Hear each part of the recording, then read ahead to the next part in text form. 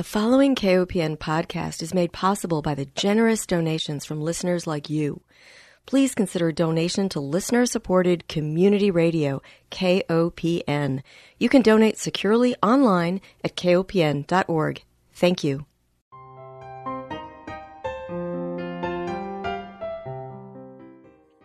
Hi, welcome to Food Sleuth Radio, where we help you think beyond your plate. I'm Melinda Hemmelgarn, a registered dietitian and investigative nutritionist on a mission to connect the dots between food, health, and agriculture to find food truth. And today, I am honored to welcome my guest, Ms. Ann Ross. She is an attorney with an advanced law degree in agriculture and food law from the University of Arkansas, where her studies focused on the federal regulation of pesticides and food labeling. Ann's research focused on the health effects of endocrine-disrupting pesticides and the inadequacies in the laws governing the use and regulation of these pesticides in both the U.S. and Europe. She is an advisor of international policy for the Cornucopia Institute. She is based in San Diego, California. She is also an experienced litigator who has handled a variety of cases, including environmental torts and product liability. She's a native of rural South Carolina. She's now in sunny California. She's an outdoors enthusiast, and she knows the law when it comes to food and agriculture. So welcome, Ms. Ross. It's a pleasure to have you. Thank you so much. It's a pleasure to be with you. I have a question. You know, it's not often that we see attorneys suddenly find an interest in food and agriculture. What led you down that path? That's an interesting question. I like to say sometimes life doesn't always unfold neatly, so it's not exactly where I expect it to be right now, but I'm glad I am. I was practicing law in South Carolina, doing primarily business litigation, and then I went back home after the death of my mother to help my father with his medical practice. And as you mentioned, I grew up in rural South Carolina, and what I saw there was shocking to me in terms of the number of folks with diabetes, the chronic health conditions, and I was really struck by that, so much so that I decided to pursue an advanced law degree in agricultural and food law. And when you think about it, there's really nothing that's more important than our health, and agricultural law, food law, really touches in some way on many other areas of law, whether it's property law, labor rights, food labeling. So I get a little bit of everything with agricultural law. And I think there are such great opportunities for consumers as well as public health practitioners to better understand the law. So I love that you're my guest so that we can talk back and forth across these fields. I'm curious to know what led to your interest in endocrine-disrupting pesticides, because they are near and dear to my heart as well. Yes, well, it really was when I went back to South Carolina and saw the just shocking rate of diabetes. And, of course, that is an endocrine problem. And that's what led me to think more about, okay, where does nutrition intersect with the law?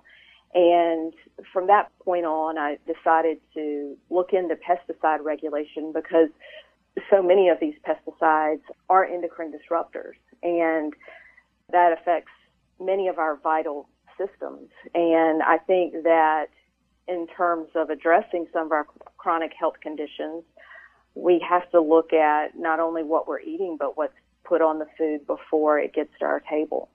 And like you, I'm sure, I'm very concerned about who is really in control of these policies in Washington, especially with regard to USDA and the Environmental Protection Agency. It seems that there is such a heavy hand of industry in controlling what can be banned. I am specifically thinking of chlorpyrifos, for example. We know it's a brain-damaging chemical for children, and we've come close to banning it, and yet industry rears its ugly head, and before you know it, it's being used again.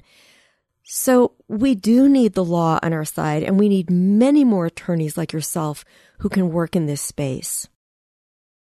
Oh, thank you. I think there will be more. Mm-hmm. Now, your work with the Cornucopia Institute on issues of international fraud. I know that you have spoken about grain fraud and import fraud.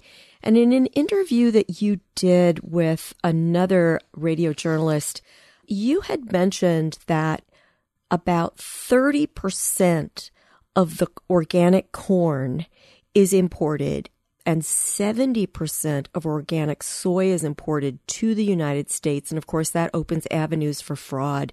And that helps consumers get this fuzzy idea about the quality of organics overall. But when I heard that statistic, Anne, I thought to myself, why are we importing any organic grain with all the corn and soybeans that are grown in the United States? Can't we make that switch to organic? Well, I sure would like to see that happen, to have more of our acreage here in the U.S. converted to organic. The organic corn supply has not met the demand here. And as you know, about 90% of corn and soy grown in the U.S. is GMO, and GMO is not allowed in organic production. And for livestock or the meat or dairy that you eat, that animal has to be fed organic feed to be considered organic under the law.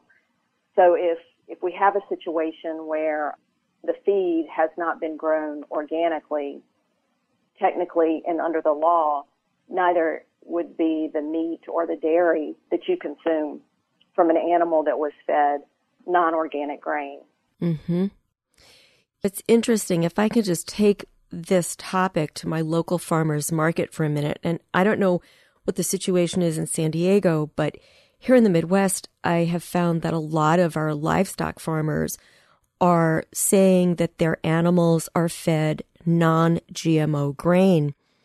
And that's a plus because that means that that grain is not going to be habitually sprayed with glyphosate and increasingly 2,4-D and dicamba.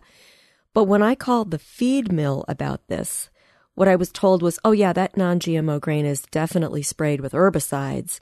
But that's not how consumers see it. I think that it's difficult for consumers to understand the difference between certified organic and non-GMO. Right. I definitely agree with that. And I think it's important for people to know that if something is certified organic, it has to be non-GMO. But organic also includes additional standards that have to be met. Not only must it be non-GMO, certain pesticides cannot be used. Antibiotics cannot be used except under limited circumstances.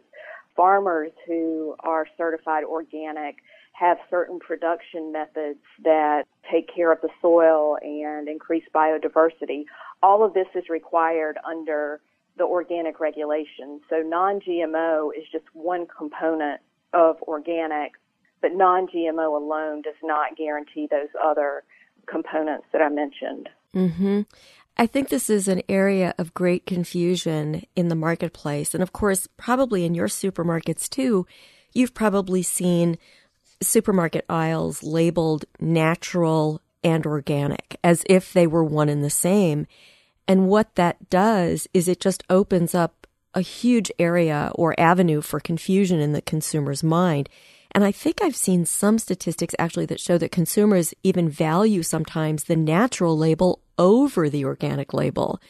So legally, we've got some work to do, don't we, in terms of we don't even have a definition for natural. Well, exactly. Natural is not regulated by the USDA, whereas the organic label is. So any product manufacturer who's using organic has to follow the law. When you see natural on packaging, there's no guarantee what you're really getting. So I think that's important for consumers to know because it's not something that's widely known. Mm-hmm.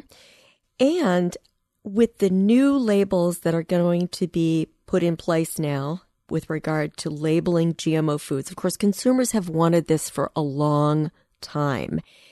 And industry has really fought those labels. You probably have a better understanding of all of the background for this. But just from a consumer perspective, there was like a little code that a consumer could take with their phone and scan it to learn more about the product. And we know that the numbers on a product, if it begins with a 9, we know it's organic.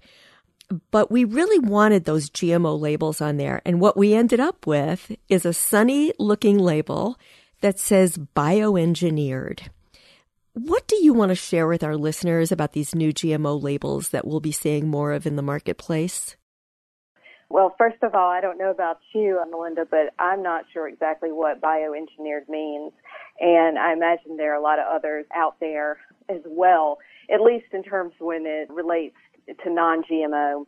So that's one of the criticisms of the standard that goes fully into effect in January of 2022 is that bioengineered is supposed to indicate that there is some GMO ingredient or the product is derived from GMO, yet there are many people who won't associate the two, that GMO is being designated as bioengineered. So that's one of the criticisms. Another criticism of this labeling requirement is that so many products will be exempted, even if they were derived from genetic modification. So in that way, it kind of begs the question, how much better off are we now with this rather confusing label with so many exemptions? Why not just have non-GMO designated or GMO designated that this is a GMO product? But of course, industry has not supported that. Mm-hmm. In preparing for this interview, I recently watched a USDA video that talked about some of the exemptions. So just to put your last statement in some consumer context, one of the exempted products is sugar. And about 50% of the sugar in our marketplace comes from cane sugar, 50% comes from sugar beets. And I believe it's over 95% of our sugar beets are GMO glyphosate resistant.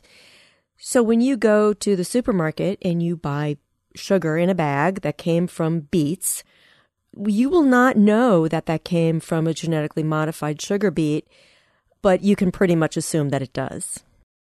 Exactly, because under this new law, for example, it exempts most GMO foods that have been processed and refined. So that includes a large number of products, and that's very concerning. So, for example, this law would not apply to, meaning the manufacturer would not have to designate bioengineered. We're talking about meat, eggs, multi-ingredient food with meat or eggs, certain animal feed, and we're talking about a lot of food products that are not covered. Mm-hmm. Let me take one break because we're halfway through. We're going to get back into that topic in a moment. But listeners, if you're just joining us, you're tuned into Food Sleuth Radio. We are joined by Ms. Ann Ross. She is an attorney with an advanced law degree in agriculture and food law from the University of Arkansas, and she is an advisor to the Cornucopia Institute in international policy. Well, I want to talk more about these exemptions because I think that it's really confusing for consumers if they see an animal product in the marketplace. There's no indication of any kind of genetic engineering feed, for example, that has been consumed by the animal. So, for example, beef, dairy, if those cows received GMO corn or soy, that will not be labeled. The only way you can be assured that your meat or dairy product comes from an animal that has not consumed genetically engineered grain is to choose an organic product. So you mentioned that meats will not have to bear this BE or bioengineered label, and I agree with you. People have no idea what that means. So there's a lot of confusion out there. There are so many exemptions that you're right. One has to wonder, what really is the value of this label? Right. It's hard to say what the value is with all of these exemptions, but that's right about meat. So the way the law is drafted, it says meat, for example, is exempt because the animal itself had not been genetically modified, so it doesn't even look back to what the animal was fed. And that's why certified organic is the choice that guarantees non-GMO feed was fed to the animals. Mm-hmm. Right. Because, yes. Exactly. And a lot of that imported, this goes back to the imported grain again, a lot of that imported corn and soy is needed to feed those animals, the livestock that we have here in the country. We have a lot of improvements to make, I know. I wanted to just ask you if you have any more comments that you would like to share about the issue of labeling. I think it's very important for consumers when they have time to really take a look at what's on food labels. There are times when I'm not so good about it, but it really matters what's on there. And there's so many different labels and so many different seals now.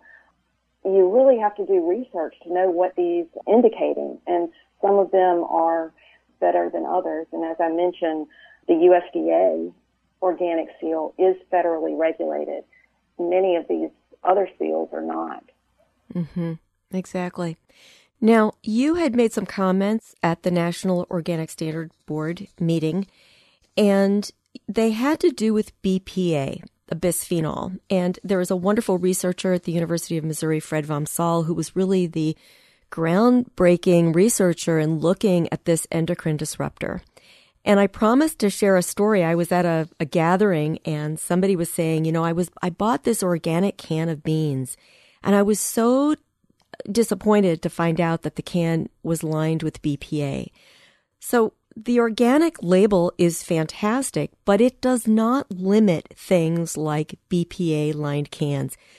Do you see that changing?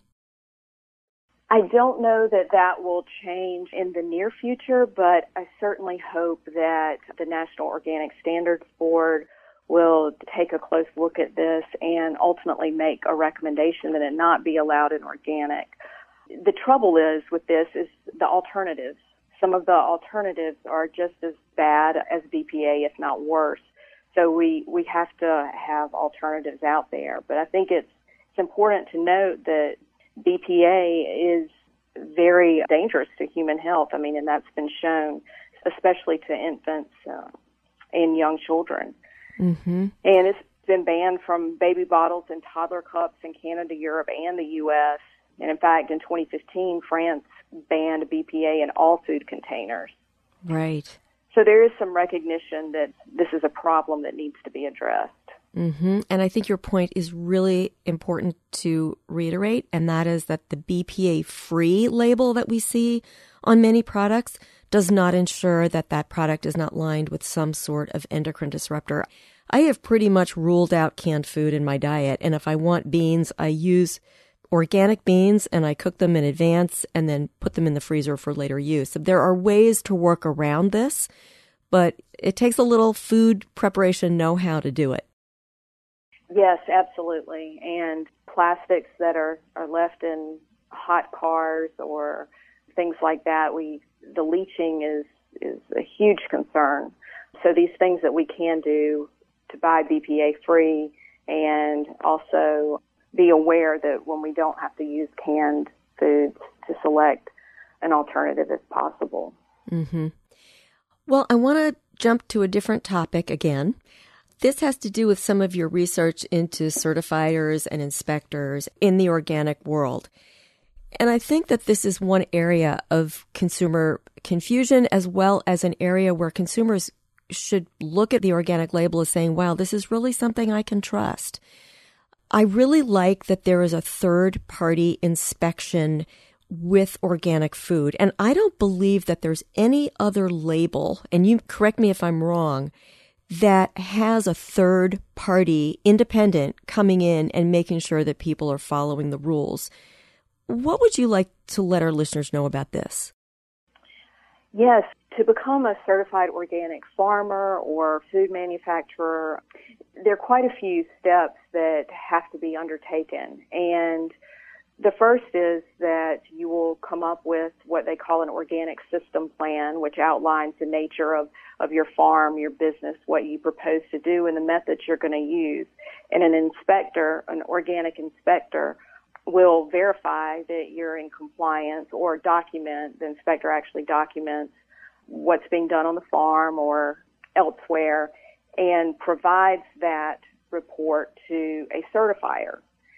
and the certifiers hire inspectors, and certifiers are accredited by the USDA. So we have this sort of multi-layer system of certification.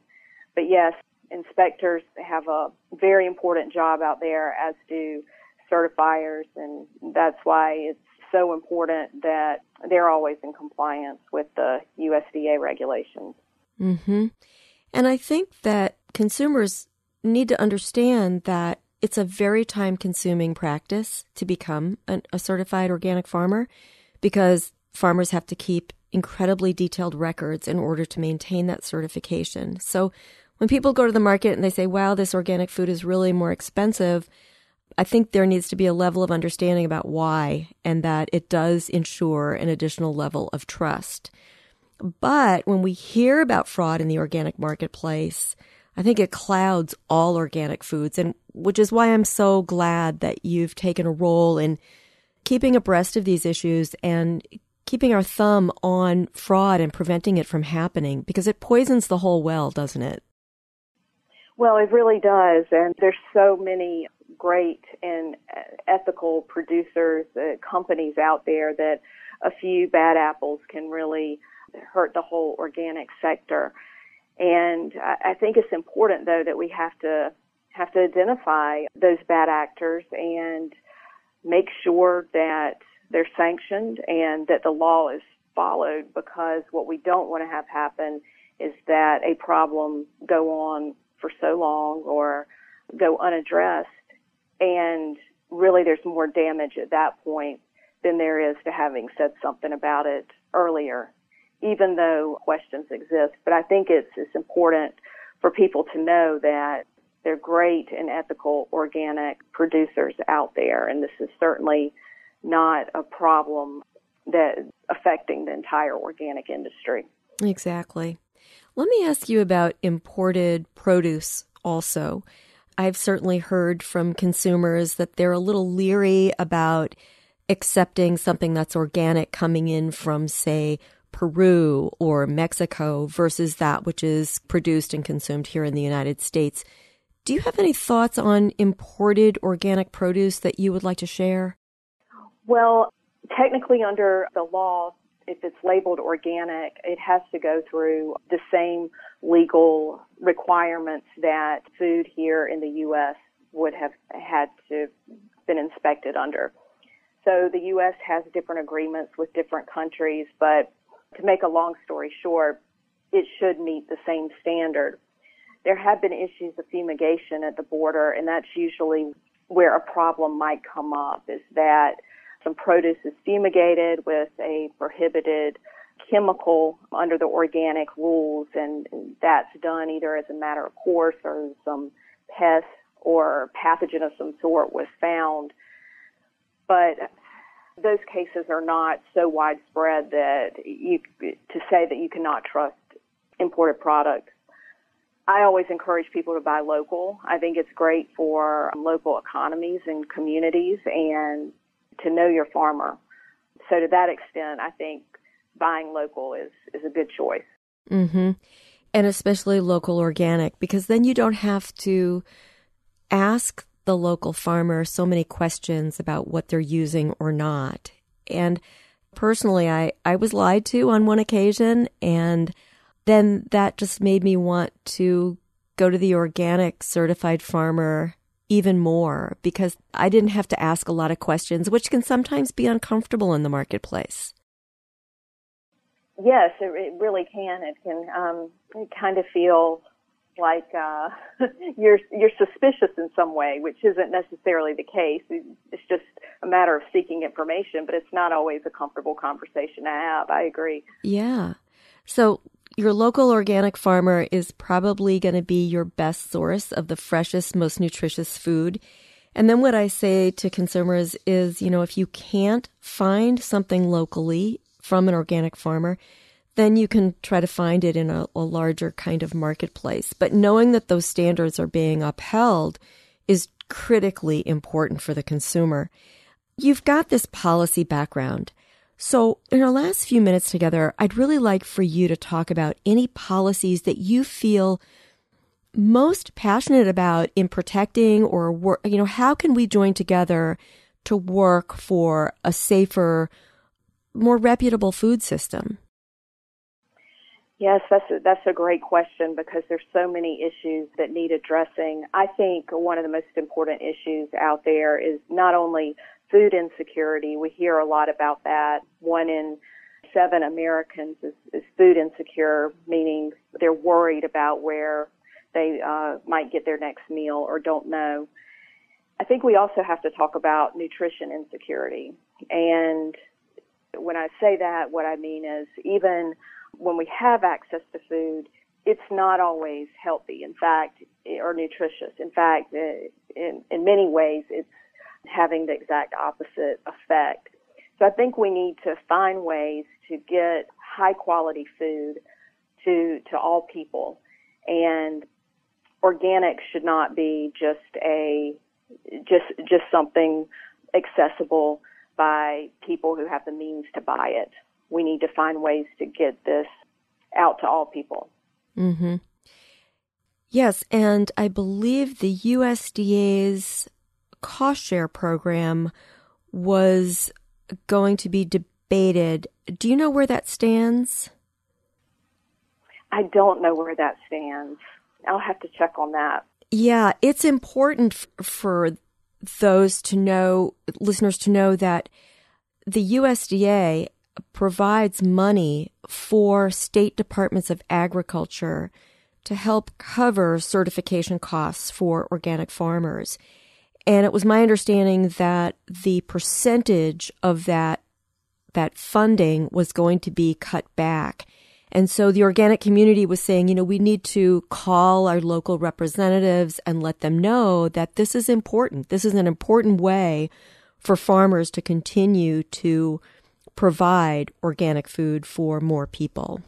So we have to, I think the NOSB, the National Organic Standard Board, those meetings are really important to pay attention to. And I know that's something that you do.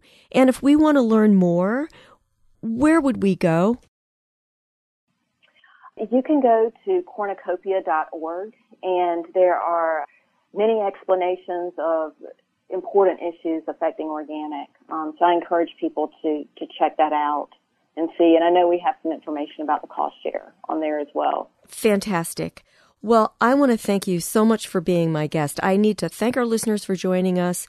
Remind everyone that Food Sleuth Radio is produced by Dan Hemmelgarn for KOPN Studios in beautiful downtown Columbia, Missouri. We have been speaking with Ms. Ann Ross. She is an attorney with an advanced degree in agriculture and food law. She has been an advisor for the Cornucopia Institute, and she is based in sunny San Diego, California. And thank you so much for your time and expertise today.